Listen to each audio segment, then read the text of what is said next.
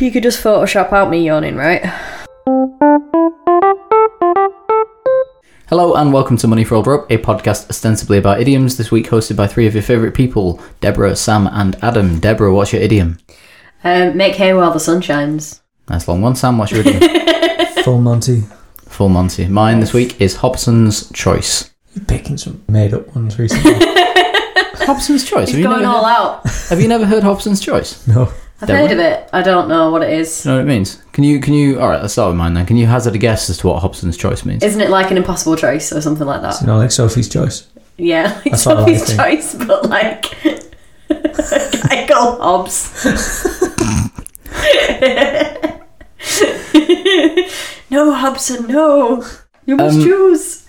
It's effectively Hobson's Choice these days is take it or leave it sort of choice. So you either get the option of something or nothing. So it's kind of a fake choice because it's more like you can take the thing or you can just leave it. And so one example of a Hobson's Choice, which I wrote down and then it took me a minute to realise I had. One example of a Hobson's Choice might be, I might say before we begin recording that you can have water or go thirsty. And that's a Hobson's Choice. You can have something or not have it. It's almost like, do you want water? Versus you can have water or you can not have water. It's basically a long-winded way of asking a question. In more modern times, we tend to use it in the sense of having an illusion of choice. So you could say first past the post is Hobson's Choice as you're Straight into politics. as you're physically voting for something, but it doesn't matter. Also, I've started a politics podcast that people should subscribe to. In an attempt to keep it out of this podcast, which is obviously failing. Yeah, which I've instantly felt like. But that would be an example of a Hobson's Choice because in the ballot box, if you're not voting for someone, say you're in a Labour strong seat and you vote Conservative or Liberal Democrat, Hobson's Choice because it doesn't matter which way you vote, the Labour candidate is going to win and your vote doesn't count. So that might be an example of a Hobson's Choice. When would you ever say it though? Would you be like, well, that's a Hobson's Choice? Like, would you like water or no water? Whoa, that's a Hobson's Choice. Well, doesn't roll off the tongue quite, does it? so I got this from my great uncle's memoirs, interestingly. Okay. When he used it. Another podcast from the Edmund Dean. Another podcast that if I ever get around to transcribing it, I will put up at some point. But yeah, I got it from there because he just used it. I think he just used it because he quite liked the Hobson's Choice is quite a nice literary thing. You tend to find it pops up in literature. Yeah, maybe quite a you'd bit. find it written down more than I think so. spoken aloud. Do you have any idea what the origin is, given that neither of you had really heard of it and didn't know what it meant? A philosopher called Hobson.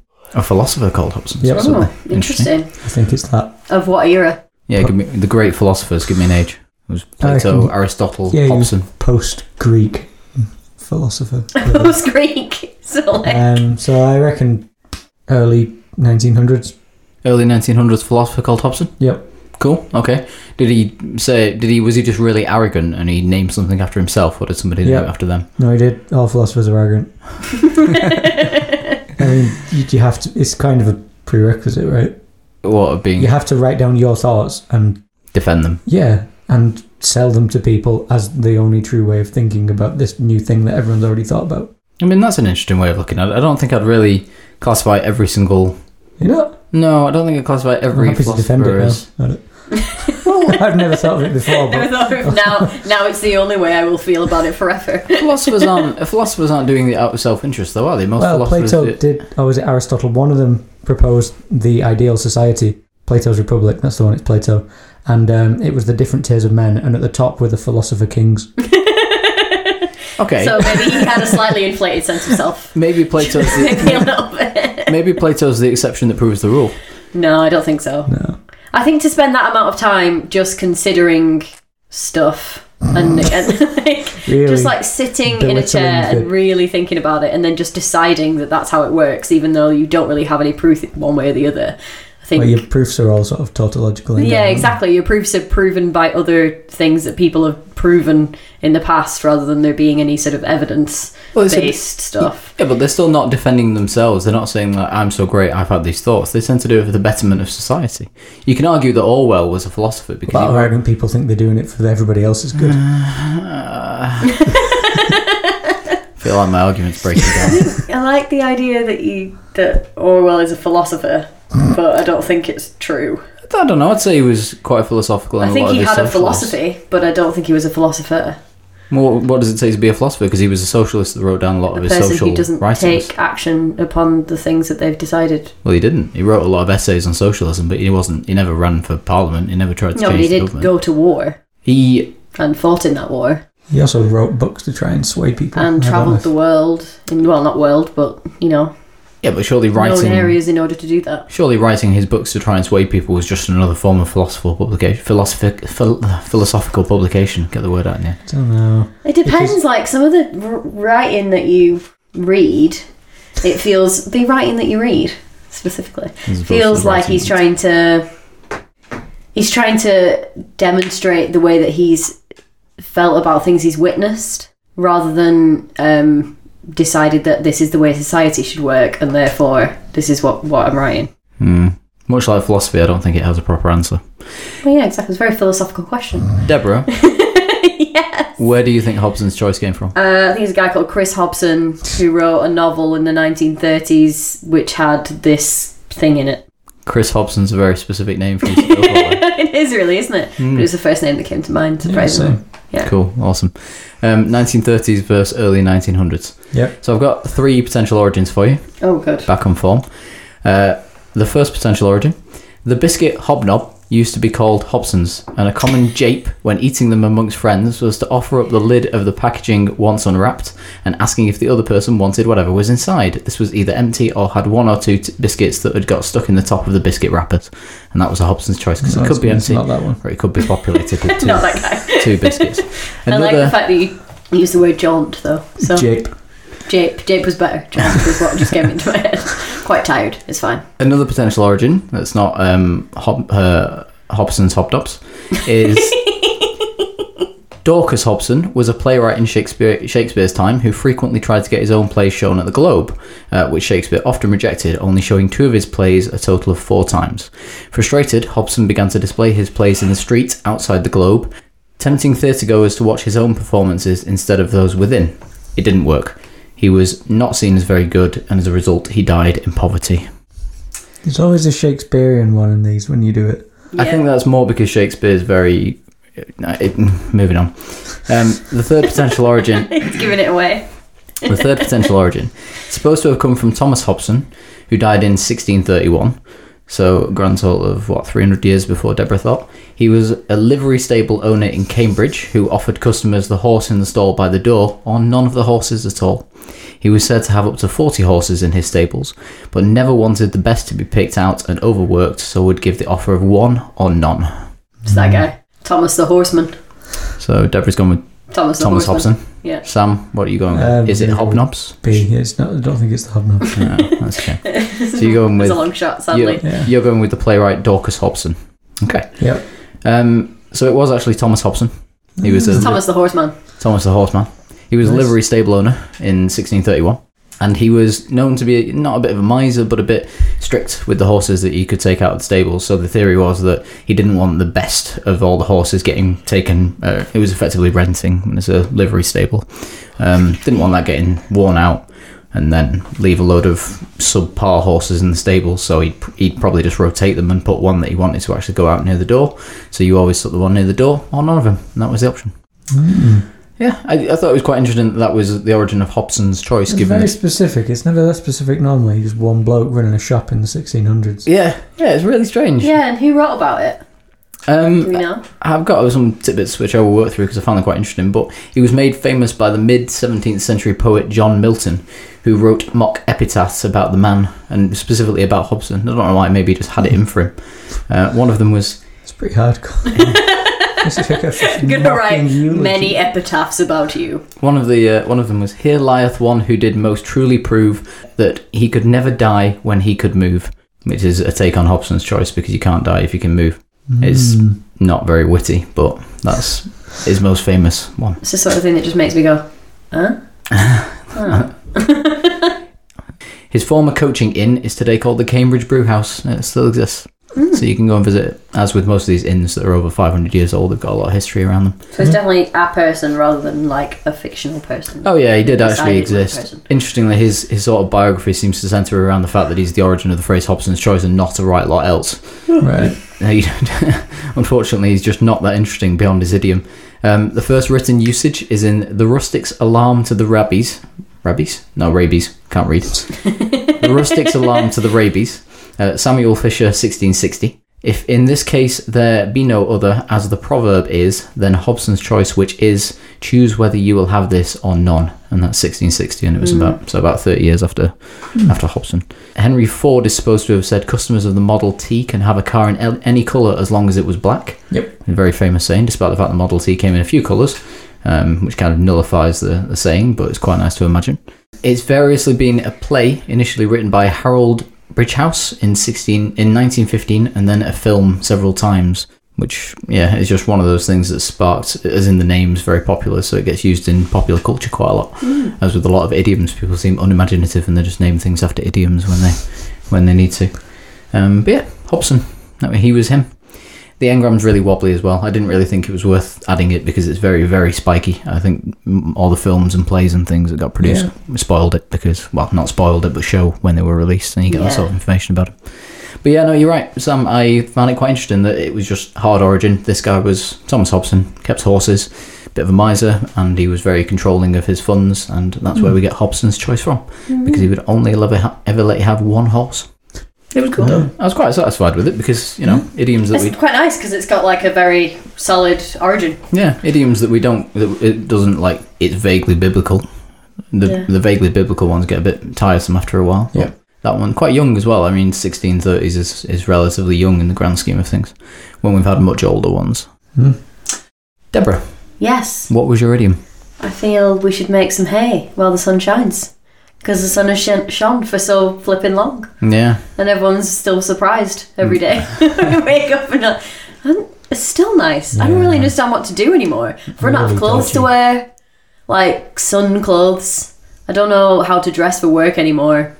It's like I've got a new job and it's warm in there. Are your and I have no clothes at work. Not jeans and a t-shirt? No, I still don't work in tech. So no, I don't get to wear jeans and a t-shirt. Also, don't want to wear jeans and a t-shirt to work. Like, I get the concept, but I don't want to wear the same clothes to work that I wear at home. I'd rather have clothes that I just wear to work and then I just abandon. You change when you get home?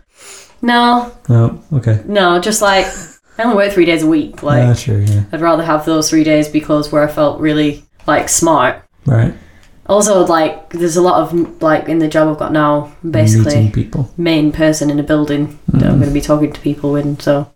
Feels different. Women have a lot more options for being smart, though. I mean, if you're a man... Yeah, I don't have to wear a suit in order to be smart. Do you know what I mean? And I can be comfortable too. Whereas we've got literally a suit and a waistcoat if you're feeling a bit fancy. Or just like a shirt and tie. Like, those are your three things. Ties are definitely overdone. I don't think they make you look too smart anymore. I think they're on the way out. Yeah. I really think ties they're on the way out. I think so. You heard it here. As a fashion item.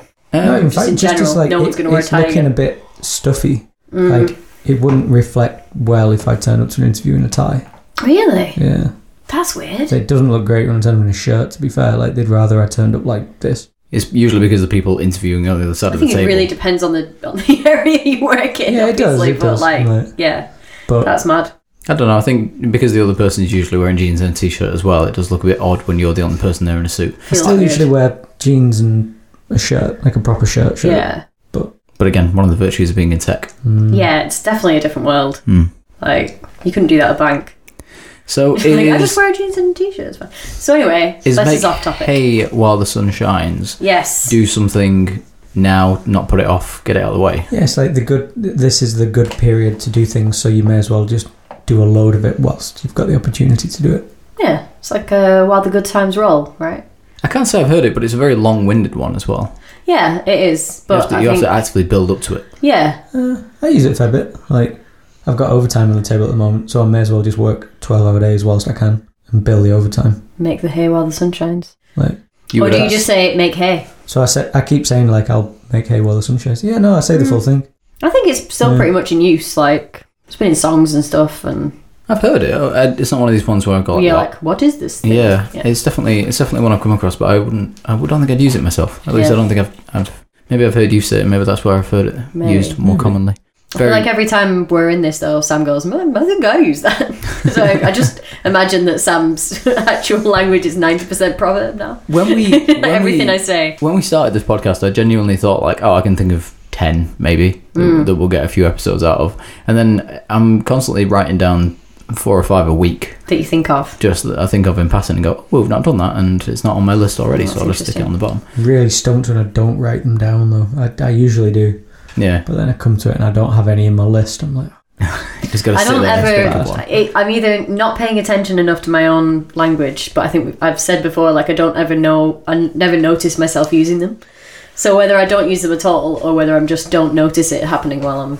it's always someone else doing it that I notice it. Yeah, exactly. Because I've done all the ones I use, pretty much. You suddenly switch into the conversation. You suddenly go, Tez will go, write that down. That's the thing you said. Whereas otherwise I'll just go, like, a topic will come into my head. So today I was thinking about summer, because all everyone's talking about was the fact that it's still summer and it's freaking everyone out. And I was like, idioms about summer. And this came up. Yeah, we do not deal well with the summer. Make hay while the sun shines. Yes. So there's a very obvious origin of it, which is that you make hay when it's nice weather, because it involves a lot of... this is me showing my inner city. So how much farmer knowledge do you have? How much farmer knowledge? Why would you make hay while the sun shone? I'd imagine because you have to make it into bales of hay, because it has to be stored outside for reasons I'm not sure about. Why would you have to do that in a short period of time, though? Because if it rains, I'd imagine it ruins the hay bales, because you never see hay bales in rain. It's all about the rain, basically. It's like the sun is shining, so do it now, because the rain could come at any moment. And there's a very finite window in which you can make the hay, and the farmers are all very superstitious about when the best hay arrives, and it's usually down to, like, you know, a very particular, almost like down to the hour kind of like. I thought I'm superstitious. And then they just Oh yeah, really? Oh yes. That seems like it's basically like a lot of it is kind of, they didn't have any weather prediction systems or anything like that, so that a lot of the things like red sky at night and stuff, they took a lot in from that, because they didn't have any other way of knowing whether the weather would be good. That's a really weird one that's persisted as well, because it doesn't bear any relation to what actually happens. No, but people love it because they're like, oh, it's a red sky. Yep. It's the only time it ever comes up. If we ever stop having red skies, we'll stop talking about it. Yep. But yeah, I think they put a lot more faith into stuff like superstition, because they didn't have, and even now, like, we have a weather system, but it's not always that predictable. I don't know why, I just took them for being quite a practical people and didn't think that they'd have time for superstition. You can have practicality and superstition. Yeah. It's basically the entirety of, like, the Victorian era backwards. Yeah. Well, meh, interesting one. Mm-hmm. But yeah, no, But when? Very, very literal. When would it have become make hay while the sun shines? I'm going to go with one of these things that was picked up by the 1720s newspaper. So I'm going to go 1910-ish. So you reckon it existed before then, but then it's like newspapers started to use that phrase? I think it propagated it massively, because it's quite a nice thing that they can just put in the title of a newspaper, or that they can talk about if they're talking about, you know, harvests. Yeah. Which was very important and is still very important. We get those ones sometimes where it's clear that people were saying it for a long time before then, but actually they had no way of doing anything about it. Which is usually when the first written reference is, as the saying goes, or so. It's almost like it's become such public knowledge that it doesn't even need to be written down anymore, so people feel silly even saying it. Like, you know, that thing that everyone says. Sam, what do you think? I said 1720s, so stand by it. Okay, just 1720s, no other knowledge. Yep. Great. I think, Okay, so... In an almanac. 1720s almanac of Proverbs. Not actually that far off. John Haywood wrote, this is quite a long title, a dialogue containing the number and effect of all the proverbs in the English tongue, 1546. Which is literally a book of Proverbs. I feel like we've had that before. We must have had it before, because it is a book of Proverbs. Yeah. So we must have encountered it at some point, which is 1546, and it says, when the sunnes shinth make hay, which it is to say, take time when tameth cometh, lest timeth steal it away. Which basically is just when the sun shines, make hay. Otherwise you'll run out of time. I prefer Deborah's Old English accent to my own. Thank you. Yeah. I used to be better at it. I've kind of lost the ability practice, basically. I just used to be able to do it quite a lot. That's a lot more long-winded than the modern version. Or not a lot more, but it's got more. Well, it's basically the actual proverb is when the sun shineth, make hay. It's just that then it has like a description afterwards, which is to say this. Definitely get looked at funny if you start going around saying it like that. Yeah, I really should though, shouldn't I? It would be great. Or just correct people in that really smug way that some people do.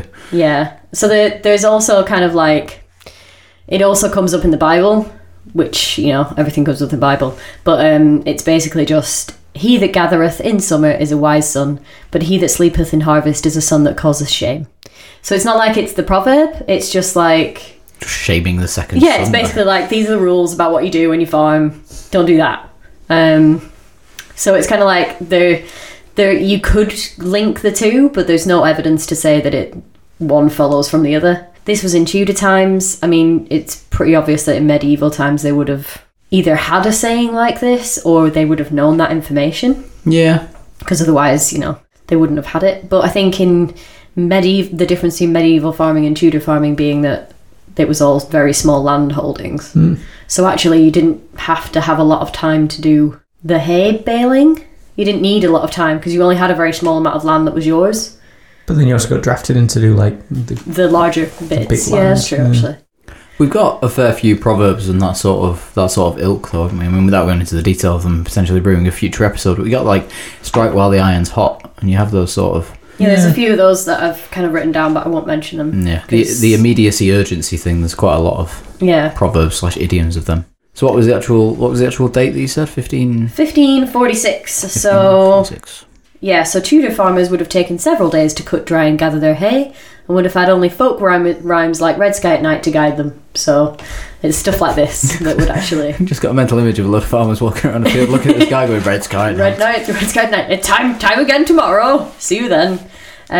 It also came up in 1673 as one of the first times that people used it like as an idiom to describe something else. Okay. So in 1546 it was basically just farmers. In 1673 it was used figuratively by Richard Head's Glossary of the Language of Thieves and Beggars. She was resolved to make hay whilst the sun shined. So basically like using it as an idiom, which came almost basically a century later. At what point does what's the word for a literary device where you compare something to something that's not really related but it gets the message across? Metaphor. At what point does a metaphor stop being a metaphor and start being an idiom in that sense? Because you get a lot of that as well. I'd say that's a metaphor more than anything else. Does it ever stop being a metaphor? Yeah. I think it can you not be both? Yeah, I suppose. It's just a saying. Yeah. It's all just phrases, isn't it? But then we get into that annoying space of like idiomatic proverb and those sorts of weird definitions. It can be both. And that's why we've not engaged with that argument so far. Because we get a lot of angry etymologists writing in going, actually, this is not an idiom. Yeah, probably. To be fair, we've had some very dubious claims of what isn't an idiom on the show. Yeah, that's fair. I think Dibs was probably pushing it slightly. A little bit. Satisfying though. What, if that's... I don't suppose you checked how common it was used these days. Well, it's sort of all the ones we were talking about, like strike while the iron's hot and stuff like that. So there's just, because there's such an array of them, you tend to find... There's quite a lot of kind of speed-based ones. I wonder if it's one of these ones that's more centralised towards the countryside. Like, would you hear that particular version of the phrase more in the countryside, whereas you might hear strike while the iron's hot more in the city or something like that? I don't know. I mean, if it was Tudor times, then most of those people would have then moved into the cities, but whether that then would have been concentrated in the countryside now, I don't know.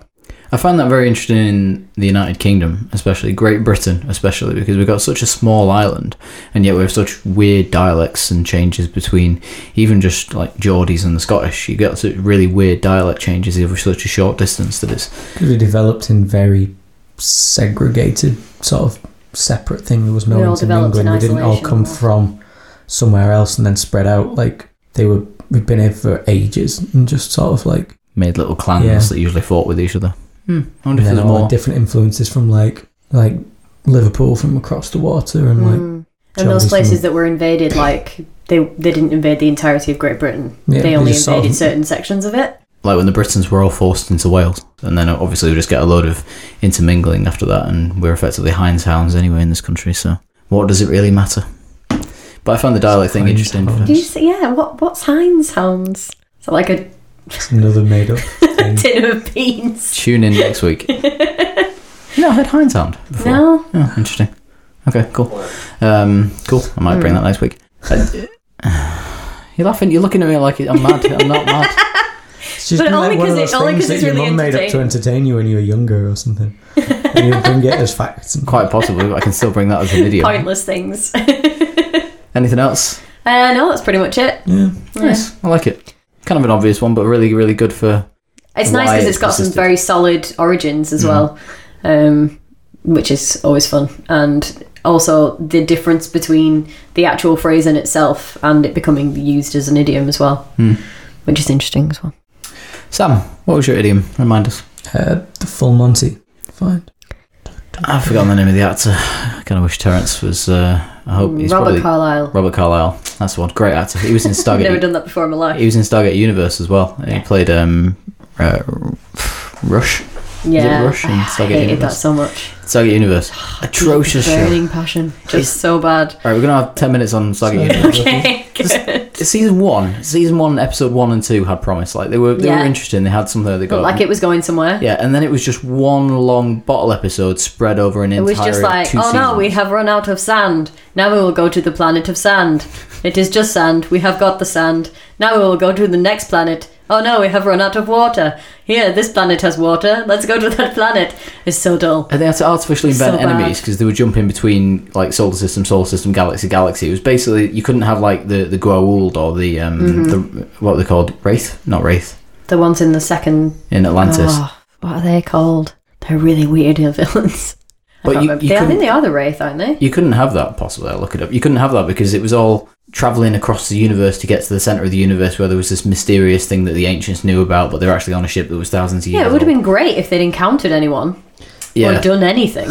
Well, they saw those But ghosts. like, they didn't. They saw a planet of like ghosts at one point. I'm sure that happened. Yeah, but like, I'm sure I was out by then. Yeah. I'd given up. I was like, I can't watch another episode where they need to find the next thing that their ship needs in order to survive. And the stuff happening on planet was dubious at best, and also just so slow and boring, and I didn't care.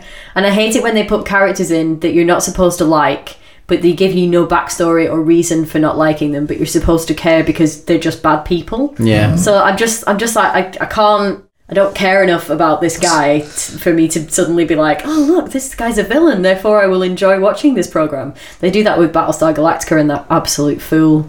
I've not seen Battlestar Galactica. The guy who's like with the blonde woman right at the beginning, not seen I it. haven't seen it. He's in the whole thing and Terrence loves his character, but he doesn't have a character. His character is being an idiot. This is like Star Wars. The whole time just being like, oh, maybe I'll do this. Oh, I broke it again. Just like, oh, why did they put Mr. Bean in this? So annoying. Anyway, sorry. That's like Star Wars for me because I had a big issue with what was his name, the big bad in the first 2 of the new Star Wars films. He gets spoilers. He gets Yeah. spoilers for the number 8 if you haven't seen it yet. But he gets killed in that one by Rian Johnson. Basically writes him out. But he was an interesting character, and kind of conversely to what you were just saying, Snoke. That was it. He was an interesting character because where's he been for the last 100 years? If he's this all-powerful Sith-esque master, then where's he been while the Emperor was in control and while Darth Vader was terrorising worlds? We don't know, and we might not know now because Rian Johnson's killed him off. But J.J. Abrams could like double bluff him and bring him back as a Force ghost or something in the next one. Who knows? Just put him in that scene at the end. But that where really- just new ghosts appear constantly. Is J.J. Abrams doing the next Yeah, one? he's doing them 9. But it really annoyed me because Rian Johnson said like, oh, the best thing I did for those films was kill Snoke. But I was like, no, he was interesting. People wanted to know his backstory, but he was Everyone convinced. hated him.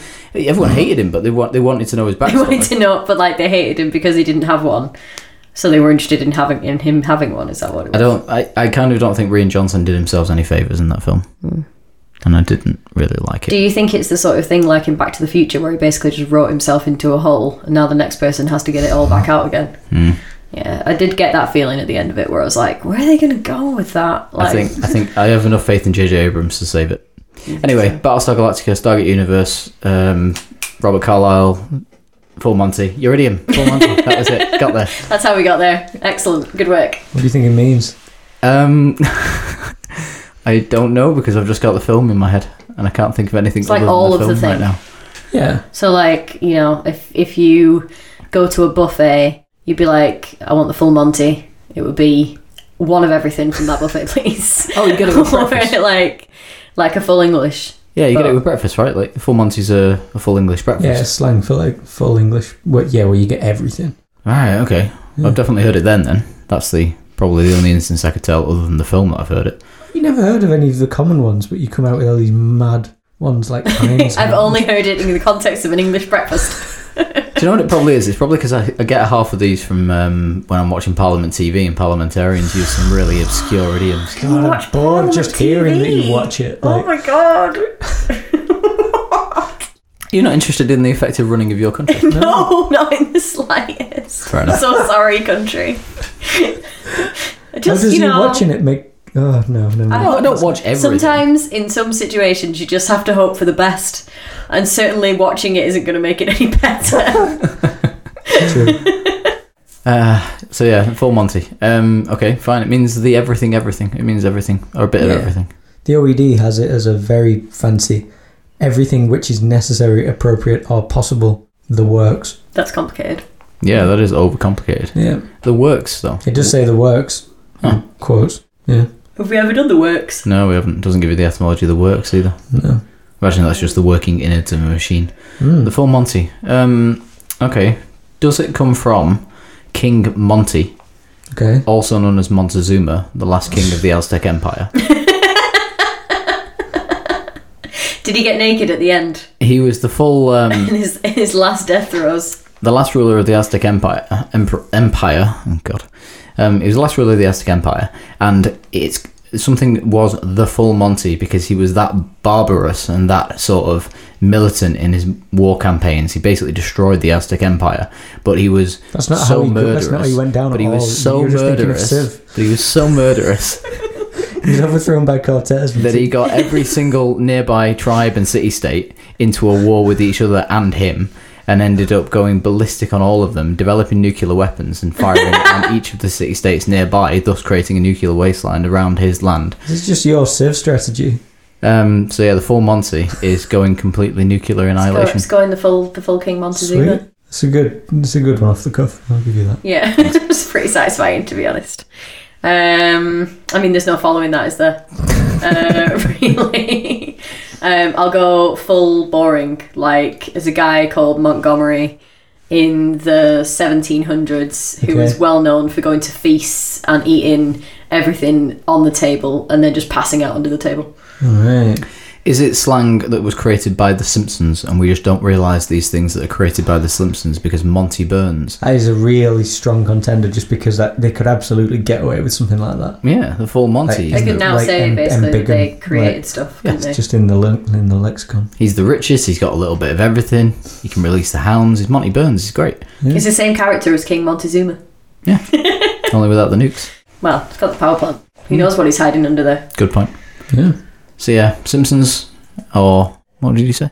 Montgomery Banks. Montgomery Banks. Montgomery Banks. Wild, no good, Feaster. 1700s feaster.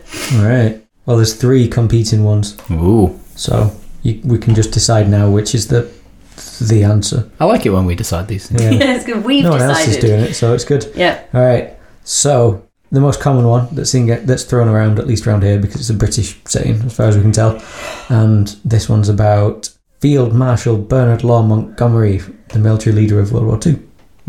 Yeah, we've all heard of Montgomery, right? Yeah. From World War II. He's popularly known as Monty, apparently, which starts to build the We're building story on it here. up. It's good. And then this has 2 sub-theories, one of which that the full Monty refers to all the medals on his chest, which were quite a lot of them because he was obviously like the leader of the army, or the fact that he insisted on starting each day with an elaborate breakfast.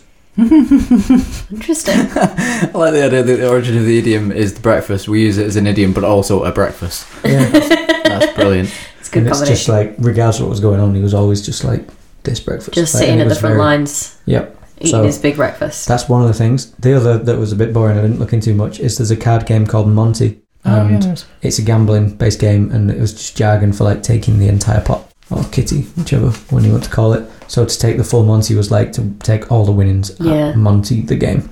That's absolutely not satisfying. No, it's not. Also, I feel like it would be better known in the public at one I think point it's a Spanish for it card to game. make. Okay, Yeah.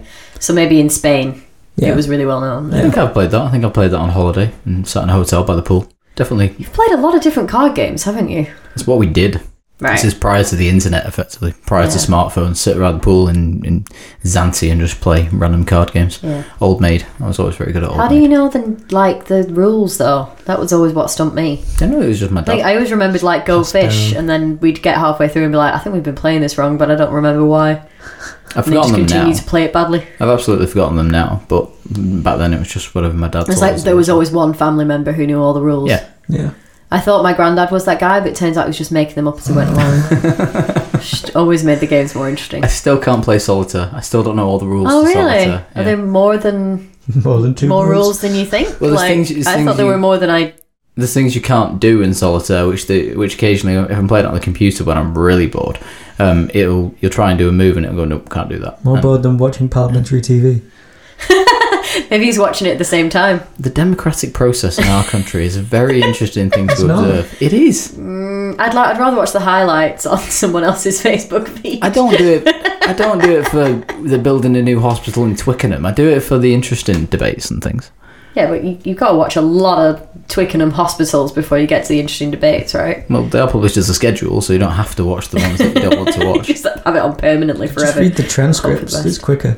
I do go through Hansard, but usually for the ones that I've missed. Oh man, that is so boring. That's so dull. So are we deciding where the full Monty comes from? Yeah, there's another one yet. So Ooh, go shut on. up. Yeah, sure. All right. This is that there was a well-known chain of tailoring shops owned by Montague Morris Burton, Good name. 1885, 1952. So it was Monty again. And apparently, as sort of theory goes, that buying one of the complete suits, the full three-piece suit, was known colloquially as the full Monty. I feel like I've heard that. Yeah, it apparently one of the shops was in Sheffield. So it said like, and then one of the examples it gives is like, if a regular guy was getting married, he would save up all his money and splurge to buy a full Monty for the wedding. Is that after, in time frames, the breakfast guy? No, before. Oh, that's interesting. Well, it depends when in his era it was. I mean, I really like the breakfast one. Just because it's ridiculous. And I love the idea that it morphed and then morphed back again later on. So we used the full Monty as a breakfast thing just because it sounded like a good idea, but actually it originates from a full breakfast thing. I love it.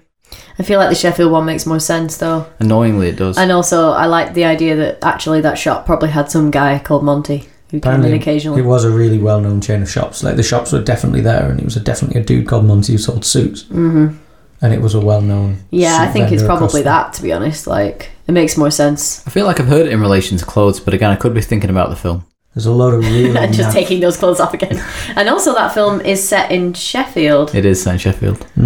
I wonder if that's part of the reason they called it that. That's interesting. I can remember two things about that film. That it's got Robert Carlyle in it and that it's set in Sheffield. I can't remember the plot at all. The only bit I remember is where they're watching a porn and they're all just criticising her welding in the porn. I think it's the breakfast one, and I think I'm going to stake my claim in the breakfast one. Yeah. I'm going Sheffield. All right. Yeah. Sam? There probably is more backing for the suit one, just because there was more references to it, and like plus, well, if this changes it, apparently, like looking into it, someone said the phrase was first identified in print by the OED in the 1980s. But anecdotal evidence exists for earlier usage. But I looked into what that was, and it's a book that I'm not going to buy about idioms. Okay. Oh, fair enough. But apparently, it was also used as a name for fish and chip shops in Manchester. What, the Before full Monty these- Full was? Monty. Before this first print reference. Yeah. So I can see how that would have drifted over from Sheffield. Yeah, definitely. Like they've got suit shops and we've got fish and chip shops. yeah, Full Monty. I don't suppose there's like a fish called a Monty, is there? don't think so. It'll show him a vegetarian ignorance again. I don't. Yeah, then there's Yeah, a load as of a American vegetarian, alternatives. Just really not. There's American alternatives. Yeah, ish. Like Whole Nine Yards, Oh, we've done Yeah. that before. Kits and Caboodle. That's one. Apparently, Is they that like say. an army one, isn't it? And Whole Hog. Is that American? Is Kit and Caboodle American? I think so. I've definitely heard Kit and Caboodle. Sounds very American to me. I've heard people say it, but I definitely would have thought it was American. The whole in Kit origin. and Caboodle. Yeah. It's not the whole. I think it's just Kit and Caboodle. But it's, I suppose it could be an American import. American media, TV. Yeah. Maybe. Huh. Whole shebang. The whole shebang. Is that British? Not sure, I didn't look into it. I think that's one of the idioms I actually remember using on a daily basis. Maybe not a whole daily basis, but that one. What is a shebang? I don't know it outside. Find out next week on 24 Old Row. Well, yeah, tech circles is where I'm thinking of it. It's hash exclamation mark, isn't it? A shebang. A shebang. It's an actual thing. Yeah. That's exciting. Yeah. That's Linux fantastic world, at least. news. I reckon it is a thing as well because it's referenced in some of these. You come across, it said like, the fact that the whole shebang is also saying apparently props up the suit theory, and I don't know why. So I don't know if shebang is a suit term. A type of suit. Definitely just been imported from somewhere. I'd really like to go and buy myself a shebang now. Do you know what an interrobang is? No. Yes. It's the only episode of what was that show where they always used to end with like how for now? That was how. called How To. Yeah, How to. That was it. It's the only episode I remember, and the only bit I remember is when they were talking about the interrobang, and I love it as a concept. It's a question mark and an exclamation mark Overlaid. in one for those times where you're shouting a question. The only thing I remember about How To is they did an episode where they talked about buses and why 3 come at once. Nice. And it really wasn't that interesting. It's just that they all leave, and then the first one gets caught in traffic, and then the other ones get caught behind it. It's literally it. It's not that exciting, but it's the only thing that stuck. I feel quite sad for the people of How To because I'm sure they demonstrated a lot of interesting things to me. Just the common sense explanation. I was reading about Blue Peter as well the other day, and all the various badges that Blue Peter gives out. Yeah. Because you get like you get the regular Blue Peter badge, and then you get another badge if you do something different and write in again. But they did the green badges for a while as well.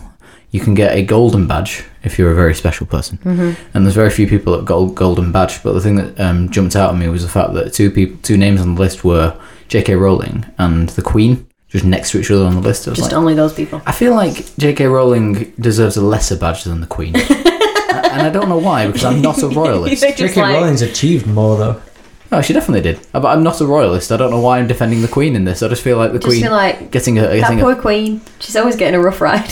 Yeah. She really needs that gold badge. Getting a naff little gold badge at the same time as J.K. Rowling's getting a gold badge. I think it says more about your feelings towards J.K. Rowling than it does about your feelings towards the Queen. I don't like J.K. Rowling. But it was quite funny because the Blue Peter presenter that, and he was actually interviewed this week. He was interviewed this week on James O'Brien's podcast, Unfiltered, well worth listening to. Don't know why I'm saying you should listen to that. He's an LBC presenter, but he's Northern presenter, currently presenting in London. Quite good. But anyway, he was interviewing this ex-Blue Peter presenter whose name I can't remember for the life of me, Alex something or other, and he said when he gave the badge to the Queen, he said, and you can get into the Tower of London for free with that.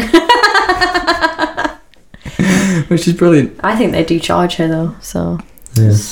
There's a real nasty counterfeit market in Blue Peter badges. You can buy them on eBay and stuff. It's really weird. Why? Well, surely all of the benefit of a Blue Peter badge is knowing that you earned it for some terrible little just want to get into museums for free. Oh, does it actually let you into a load of museums for free? Oh, okay. It's like an unwritten rule that you'll just get into museums for free if you've got a Blue Peter badge.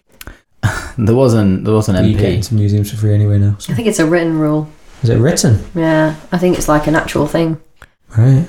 Well. I think it depends on the level though. I'm not sure just a generic Blue Peter badge is enough. You can get into museums for free though. I mean, he is right. Yeah, you can just get into museums for free now. I don't know that there is any circumstance where you have to pay to get into a museum in this country, because as far as I'm aware, it's not a public museum. Yeah. If there's a special exhibition on. There's the Mustard Museum. I doubt that's free. There is the Mustard Museum. Callback. Special exhibitions. Yeah, they're weird. Why can't you? I wonder why you can't get into special exhibitions for free. Probably because they need to pay the person that they've hired it from. It's usually in that situation where it's like, say if it's an artist in an art gallery, then and they've commissioned that piece of work, the gallery in itself will actually pay the artist for the work, and most of the time that's more money than an art gallery can afford, so they'll probably charge for it. That's acceptable. I'll give them a pass on that. Give that one a pass. I don't really like art galleries though. I'm not a massive fan of art galleries. Depends on what kind of art you're into, really, doesn't it? I think. The problem is I'm not really into any. I think the one that stuck out to me the most, probably the Louvre. Just because there's so much of it. Yeah, and I think that's it. I mean, I've been to, like Sam's the same, you've been to modern art galleries and you're just not really taken with it. I just go to them all the time. If I see one, I'll typically go to it. Yeah. Never really seen much that I found. No, I don't know. I think what it is that I don't know what I'm looking at. Yeah. I think there's they don't tell enough story for me. Like I need someone to be like telling me why I'm interested in this and what the context is. That's what's interesting to me. And you don't actually get a lot of that, especially in art galleries. You get like the 2 sentences next to the thing that says, this is the person, this is when it was made. And I'm like, who was she or he? Why did they paint that person? Why did this thing last more than that thing? Like, I don't know the difference between good art and bad, so tell me why. Thanks for joining us this week. Be sure to leave a review in iTunes or star us in the Overcast app to get people talking about us behind our back. You can find us on Twitter and Instagram at MFOR Podcast. Feel free to email us, cast@zy.io. I should check the emails. I've not checked for ages. Relevant links from this episode are in the show notes, and our individual social media accounts are at the bottom. Thanks for listening to Money for Old Rope, a podcast ostensibly about idioms. Oh, and if you did get in your feed a politics episode from the other podcast, that's probably because one of the aggregators has the default feed assigned to it, and we're trying to track down which one that is. The Apple one should be fine. In fact, I know the Apple one is fine, but there's quite a few different aggregators out there like Stitcher and Spotify and Google Music, so we need to double check that. So I apologise in advance if you get UK politics podcasts in there. Just let us know which app you use. That would actually be very beneficial. Thanks for listening.